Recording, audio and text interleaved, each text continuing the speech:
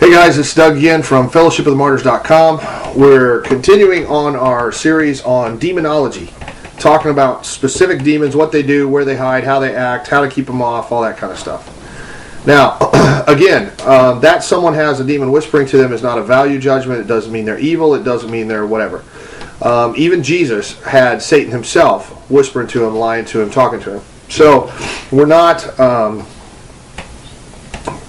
it's not hate speech, it's not whatever. I'm not telling people they're evil, I'm not whatever. This is a spiritual war, and if you don't have people shooting at you, then you're not dangerous. So you should expect, even as a Christian, that the closer and closer you get to God, the more the enemy is going to try to take you out. That's why sometimes leaders that are really effective, that have a big gift, end up having sex with their masseuse, hiring prostitutes, getting completely unraveled. Now, was that their flesh? Yes. It was their flesh that gave in to the voices whispering to them, telling them to disobey God. And that it would be okay. And that somehow you're special because you're an important prophet and you've got an exemption anointing and you can do whatever you want and God will still love you and you'll be fine. Some kind of lie like that got whispered to them and they listened to it, internalized it, and acted on it. And those are doctrines of demons. And there are all kinds of doctrines of demons that the Bible warns us about. Now, I want to talk specifically about the spirit of lust. Now, the Lord typically shows this to me as a black, greasy frog sitting over people's heart, in their chest, right in here, with a long tongue that reaches out and gets whatever it wants and just feeds itself and gets fatter and fatter. Now, if you want to think of my descriptions of what the demons look like and where they sit and how they act as poetic allegories, that's fine. Go ahead and believe that. That's whatever works for you. I believe that it's just the way that the Lord showed it to me so that I could have a sense of what it does, how dangerous it is, how it acts, and stuff like that. And so consistently, typically when I see somebody with a spirit of lust, that's what it's going to look like. And when I go looking for it, that's what I'm going to find. Maybe a little one, maybe a big one, maybe a new one, maybe an old one, whatever. But... now, let's talk a little bit about what lust is. Now, people tend to describe lust as sexual lust. But lust is basically any self-gratification. You can lust for money. You can lust for power. You can lust for sex. You can lust for a new Corvette. You can lust for the last piece of your Precious Moments collection. You can lust for donuts. You can lust for, the corner office, whatever. It is essentially reaching out to grab whatever will make you feel better instead of waiting on the Lord to meet your needs. And at the heart of it, that's witchcraft. That's trying to get what you want by whatever means necessary instead of waiting on the Lord to give you what He knows you need and what He believes that will fulfill you. So it's adultery at its heart because you're cheating on Jesus and saying that He's not sufficient. I need to have a dozen donuts to make me happy. I need to have a white picket fence and 2.3 kids and a bass boat to make me happy. Jesus isn't enough. And that is grievous to God, and it is a complete doctrine of demons. Now, this spirit of lust, as with most of the spirits, our goal should be to set our face like flint and keep our eyes on the cross, stay on the narrow path, walk the walk of holiness, and let Him drag us like a bull with a ring in our nose down the narrow path toward the cross and toward the crucifixion of our flesh. But it's our flesh that constantly wants what our spirit knows is bad for us. There is this narrow path down the middle, and on either side there are crocodiles trying to get you. If you stay on the narrow path, you're fine. On the one side is lust, on the other side is anti-lust. And the narrow path down the middle is the walk that Christ wants you on. Now, what I mean by an anti-lust is, for example, if Satan can get you obsessed about something, then he's got you, because he's got your eyes off of the cross. So a lust, as with all of them, will whisper something to you and put an I in front. I need a dozen donuts. I'm fat and ugly and nobody loves me. I'm the best singer here and nobody is even close to how good I sound. Whatever. Could be pride, self-condemnation, double-mindedness, all kinds of things we're going to talk about. But lust specifically, let's use food for an example, okay? I think everybody can grab that one real quick. On the one side is the anti-lust, like bulimia and anorexia, where you're obsessed with food to the point where you don't want any, or you want some but you want to get rid of it as fast as you can. On the other side is gluttony. On the other side is anorexia or starvation. But both of them are an obsession with food that pulls your eyes off of the narrow path. Okay? So either way, they've got you. So either the frog is constantly seeking donuts, or the frog is constantly seeking to throw up so that you'll be skinny and everybody will like you, because it's working in conjunction with the self-condemnation and the fear and other things. But either way, they've got your eyes off the cross, and that's the ultimate goal. If they can even deviate you 1% over the course of time, that gets farther and farther and farther away from where you're supposed to be. So, lust could be all kinds of things. And what we need to do is go to the Lord and say, okay, Lord, is there anything that I love more than I love you? Is there anything, if you tell me to fast, and I can't because I love that ham sandwich more than I love obedience to the sovereign ruler of the universe, well, then something's a problem. Something has a hold of you. If the Lord says, I want you to quit smoking, and you say, Lord, I can't, I won't, I don't want to, well, then you love cigarettes more than you love Jesus. Now, sometimes I've known people, Crazy Larry, who's got some videos on here, who begged and pleaded and begged and pleaded with the Lord to get the smoking off of him. And the Lord said, I'll do it in my time. Not yet, not yet, not yet. And he couldn't just stop cold turkey. It was something that the Lord needed to do with him, just like when the Lord snapped the alcoholism off of him in an instant. And the Lord didn't seem to be in a big hurry to do it. Then he had a heart attack and died, and now he's not smoking anymore. So the Lord did eventually do it, but not exactly the way you would think. So,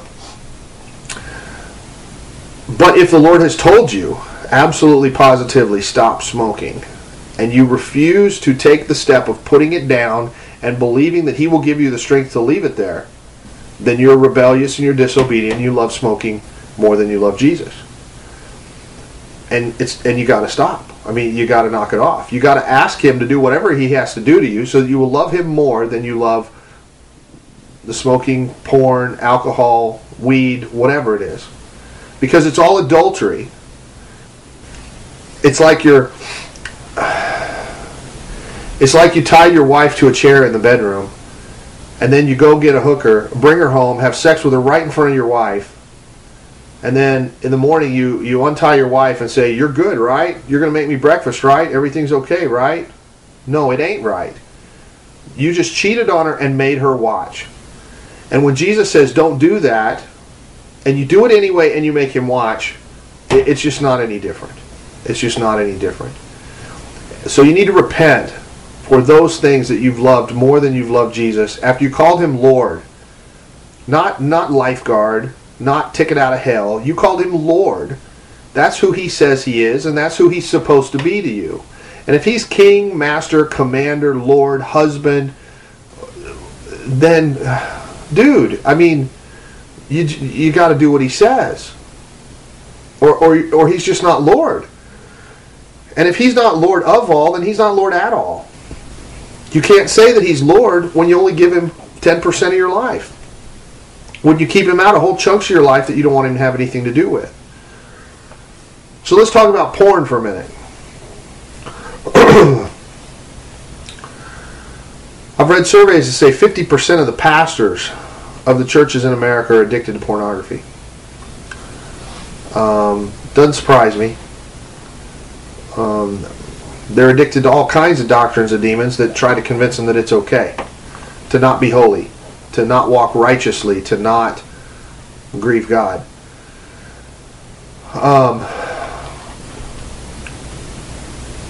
The enemy has really, really, really taken over so much of this culture. There are screaming voices on every side saying it's okay to do this. It's okay to gratify your flesh in this way or that way or the other way or all of these ways. And you're weird if you fast. You're a freak if you try to listen to God and do what He says. And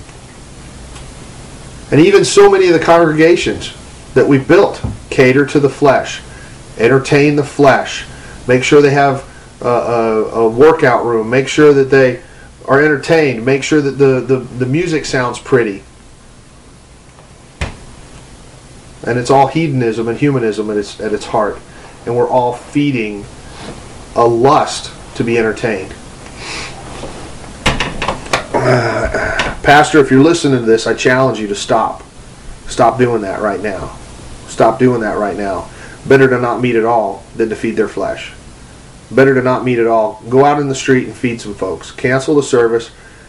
Go home to home. Take care of people. Show them the gospel. Live out the gospel. Stop talking about it. Whatever. This spirit of lust, this frog, if you have one of these, ask the Lord to show you. If there's if this spirit whispers. See, I don't believe people say, well, Christians can't be possessed by demons. Christians can be oppressed by demons. I'm like, you know what? If every time a voice whispers to you and says, I need a cigarette, you have a cigarette, then it owns you. Possess, oppress, doesn't matter. It's your ruler. Because every time it says to do something, you do it. How else do I look at it? It is your Lord. And it needs to be rejected and renounced and rebuked, and you need to say you're sorry, and you need to ask Jesus to be your Lord, and then He will get this thing off of you so that you can walk in His ways. So long as you try to rebuke it in your own self, I'm not gonna look at porn. I'm gonna put a filter on the computer. I'm gonna have an accountability group. I'm gonna whatever. Those are all fleshly ways of handling a spiritual problem. The reality is that you need to deal with it as a spiritual problem, understand that it's a demon, understand that you gave him room and let him take over, and you need to say you're sorry to the Lord, stop playing footsies with the badness, and kick its butt off. You got the sword of the Spirit that cuts between soul and spirit, bone and marrow. You take that sword, you slice it right off of there, ask the Lord to send it to the abyss, get it off of you, and say you're sorry. And ask Him to armor that area up with the blood of Jesus, to cover you, to weld it shut, that gateway, whatever that opening is, ask the Lord to crush it. And He may say, hit your computer with a baseball bat, because you can't handle it. He may say, turn off the TV. He may say, go in the backyard and burn your porn. Because having it in the house is still letting that spirit have a stronghold in your house. There's all kinds of stuff that just feeds lust, that has that spirit on it. Christmas has become about lust. Christmas has become about feeding our flesh, gratifying whatever, until it has that spirit. Santa Claus is inherently about lust. He's overweight. He's probably going to die of heart disease anytime. He's eating cookies everywhere he goes. He's given presents to make people happy, and they're colorful, and they satisfy the eye and the flesh and the. I mean, he's just a cartoon of Father God. He's just.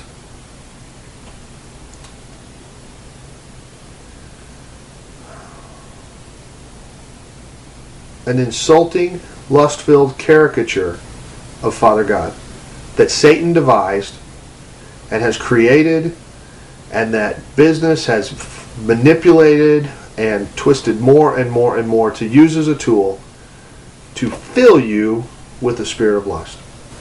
The media, magazines, locker room discussions, all of them seem to be constantly barraging people with more and more opportunities to justify lust in one way or another.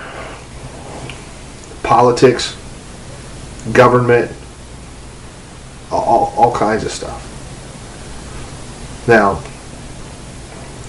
this is becoming more and more dangerous because more and more people are justifying it and calling it okay. Because in the last days, that which is evil would be called good, and that which is good will be called evil. And a whole bunch of this series of as we talk about demonology, you will probably hear this theme where things 50 years ago, this is not okay. But now it sort of, how dare you take pot shots at the spirit of homosexuality? How dare you take pot shots at drunkenness or gluttony or whatever? It's a chemical problem. They can't help it. They're just genetic. It's a whatever. You should leave them alone and just let them live their life and whatever. And that is raw Satanism. Let no man tell me what I can do. My stomach is my God. Whatever feels good, do it. That's all just flat Satanism. It is Antichrist in the extreme. Because he says to have self-control, to peace, patience, gentleness, kindness, to listen to him, and that he will direct our paths.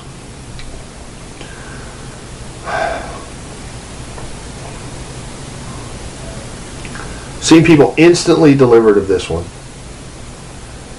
The Lord did a number on me, just ripped it off. And he ripped it off by showing me how big he is and putting a lot of fear of the Lord in me.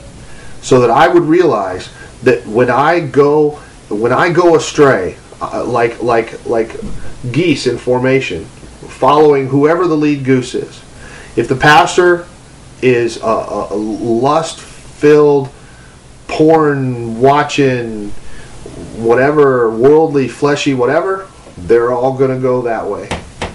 And you'll have a congregation full of people with lust problems.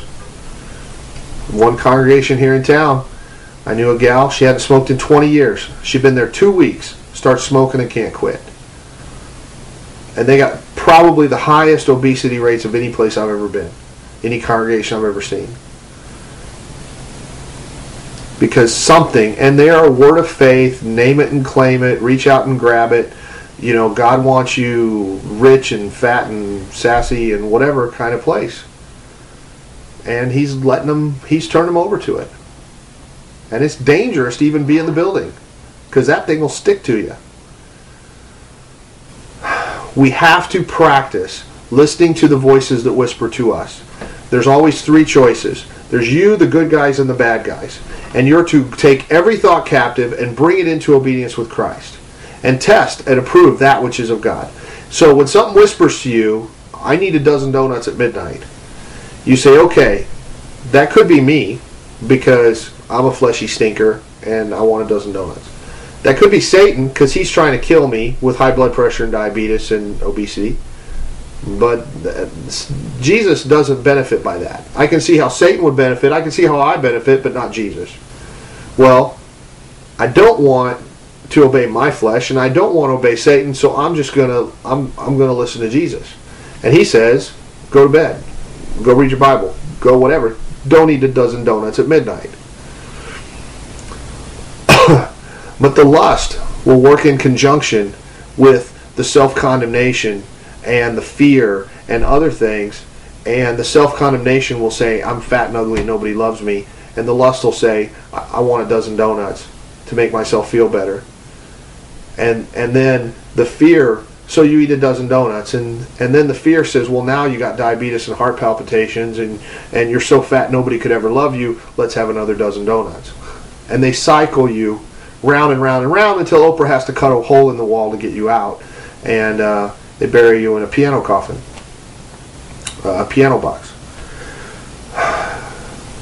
But if you had stopped any one of these voices and said, you know what?